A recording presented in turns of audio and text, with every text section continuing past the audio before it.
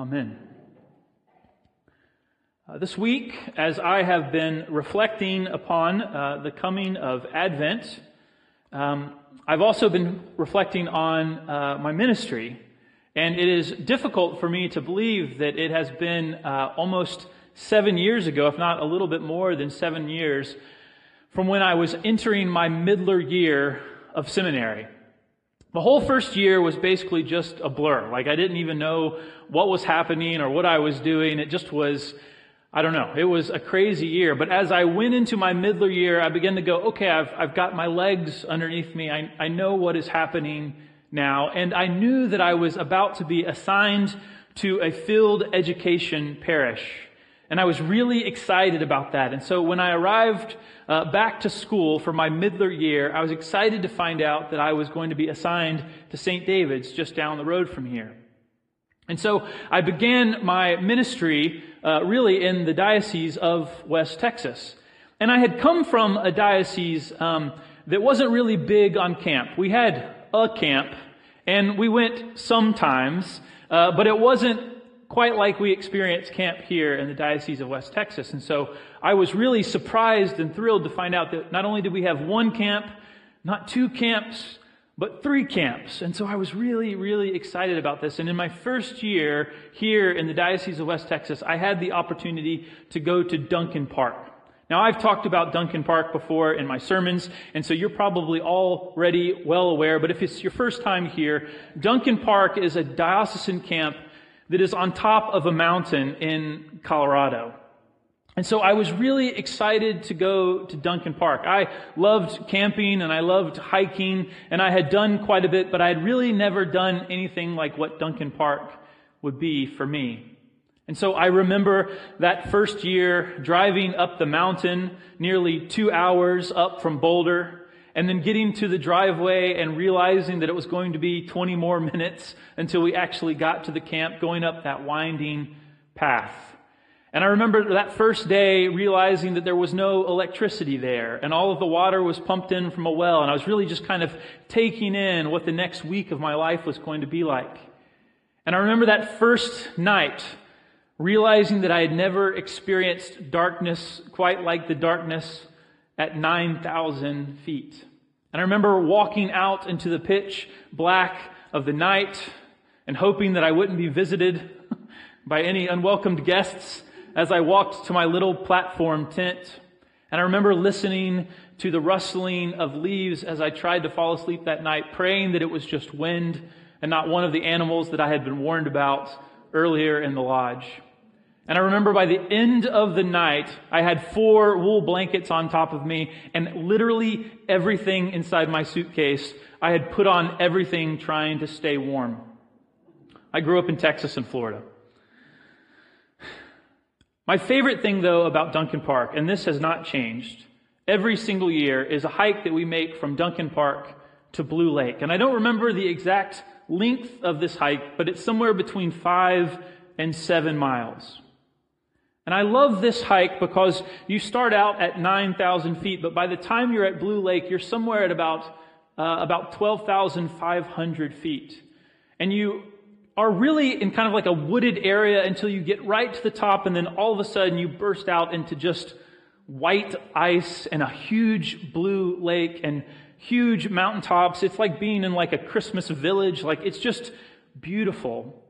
And I remember that first time that I went, I was so nervous about this hike because I didn't know what was going to be around the next bend or the next corner. Like all of it was brand new. Every single moment was unique and exciting, and I was excited about going back the next year, and I kind of thought that once you had seen it, you had seen it. But that's not always the way that journeys work. The next year I went back and we did this same hike again, except this year I knew a little bit more about what I was doing. I was more prepared. I was on the same path, but somehow the path was different because I had knowledge of it. The next year I went back and suddenly I found myself ahead of the rest of the pack, no longer needing the map for every turn. I now knew the way. A few years later, I went back, and I was used to going to Duncan Park in August, late in the season when it is warmer, and I showed up in June, and I was surprised to find that this path that I knew so well this time had a lot of snow and a lot of water. And I remember the very last time that I made this hike. On one of the last days of camp, there was a retired Marine there, and he had a torn shoulder. And it was a climbing day, and he couldn't climb, and so I asked him, how about just the two of us? Why don't we make this little hike up to Blue Lake, because this family camp had not been able to go. And so we went, and we found ourselves in snow, first up to our knees, and then up into our waist. It was really an amazing hike. The same hike that I had done so many other times, but this time made different. It's amazing that we can make the same journey over and over again, and yet somehow it is different each time that we come to it, because we have different experience. Maybe we're in better shape one year than we were the year before. One year we are not knowledgeable at all, and now all of a sudden we have this experience. One year we have a map, the next year we don't need it.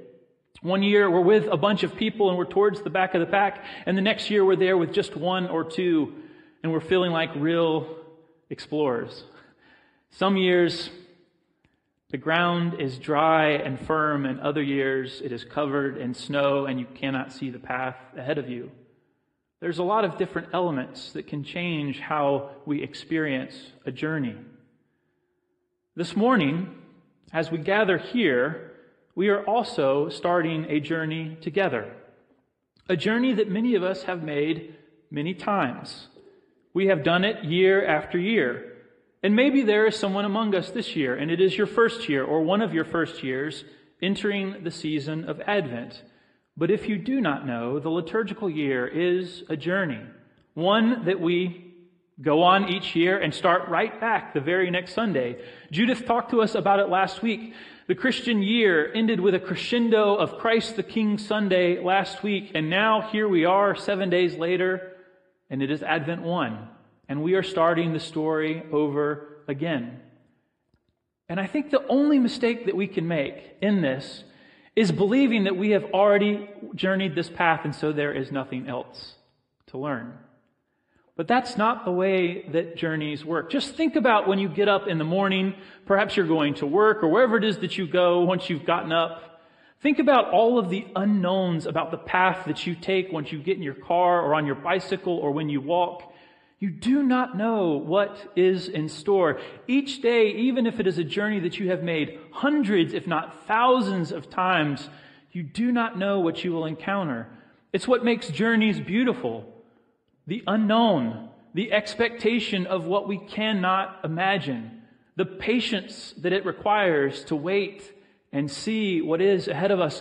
This is what the season of Advent is all about. It is about expectation and about waiting. And we would do well to be reminded that we are not the first people who have waited on this journey.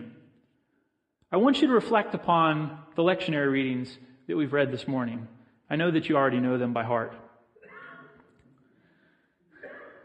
The prophet Isaiah is living at a time where the people of Israel have been in exile. He and the people who he is living with have never really experienced Israel in the way that their great-grandparents experienced Israel. They are dreaming of a day where they will have sovereignty once again, where they will be returned back to the way that they feel like the land was promised to them by God, and yet this has not been their experience.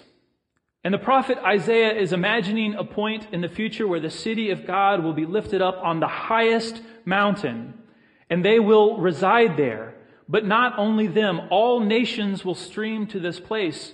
And when they come to the city of God on the top of this mountain, and they gather around this place, they will learn the ways of God, and they will forget the ways of war.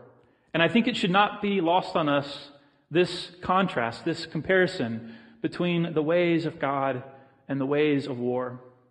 And when these people have forgotten how to fight wars, because they do not need them any longer, because nations no longer rise up against nations, they will gather there at that mountain, and they will take their spears and their swords and their weapons of war, and they will melt them down, and they will beat them up until they can be used for plowshares and pruning hooks.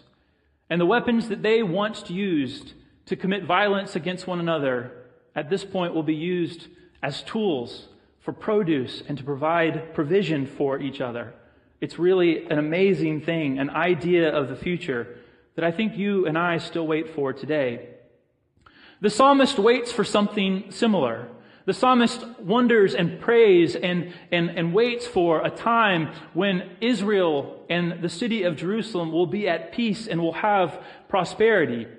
And when we read these passages, we might go, well, that seems a little selfish. They're only praying for this really specific slice of land that they have some sort of responsibility for. And yet, if we understand the way that ancient Israel organized themselves in these concentric circles of holiness, starting out here in the wilderness or out here where the Gentiles live, but moving into Israel and then into to Jerusalem and then into the temple and then even closer into the outer courts and the holy place and the Holy of Holies. As you moved closer and closer to the center, you moved closer to where God resided. And if there was peace and prosperity in the center of the world, it made it possible for there to be peace and prosperity for everyone, everywhere. The dream of God is not attached to just one specific place, not just one specific people, not just Israel and not just for America, but the future that the psalmist waits for is a future where there is peace and prosperity for everyone. Then we read the words of the Apostle Paul, who writes to the first century Christians and dreams and waits for a time when salvation will not simply be something off in the future, but something, an experience, a reality that is here and now in the present, when the whole world is bathed in light. And then in our gospel reading this morning, Jesus tells his disciples that we cannot know the day or the hour. And I think about all the time that we have wasted throughout the ages of trying to predict it.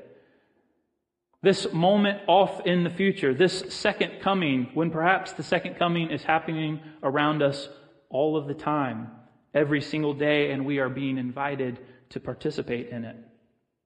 My friends, waiting is part of the journey. And the nature of journeys is that it cannot happen all at once. A journey is more than just a single step. We can't just skip to the end. Waiting is part of it, and waiting is holy.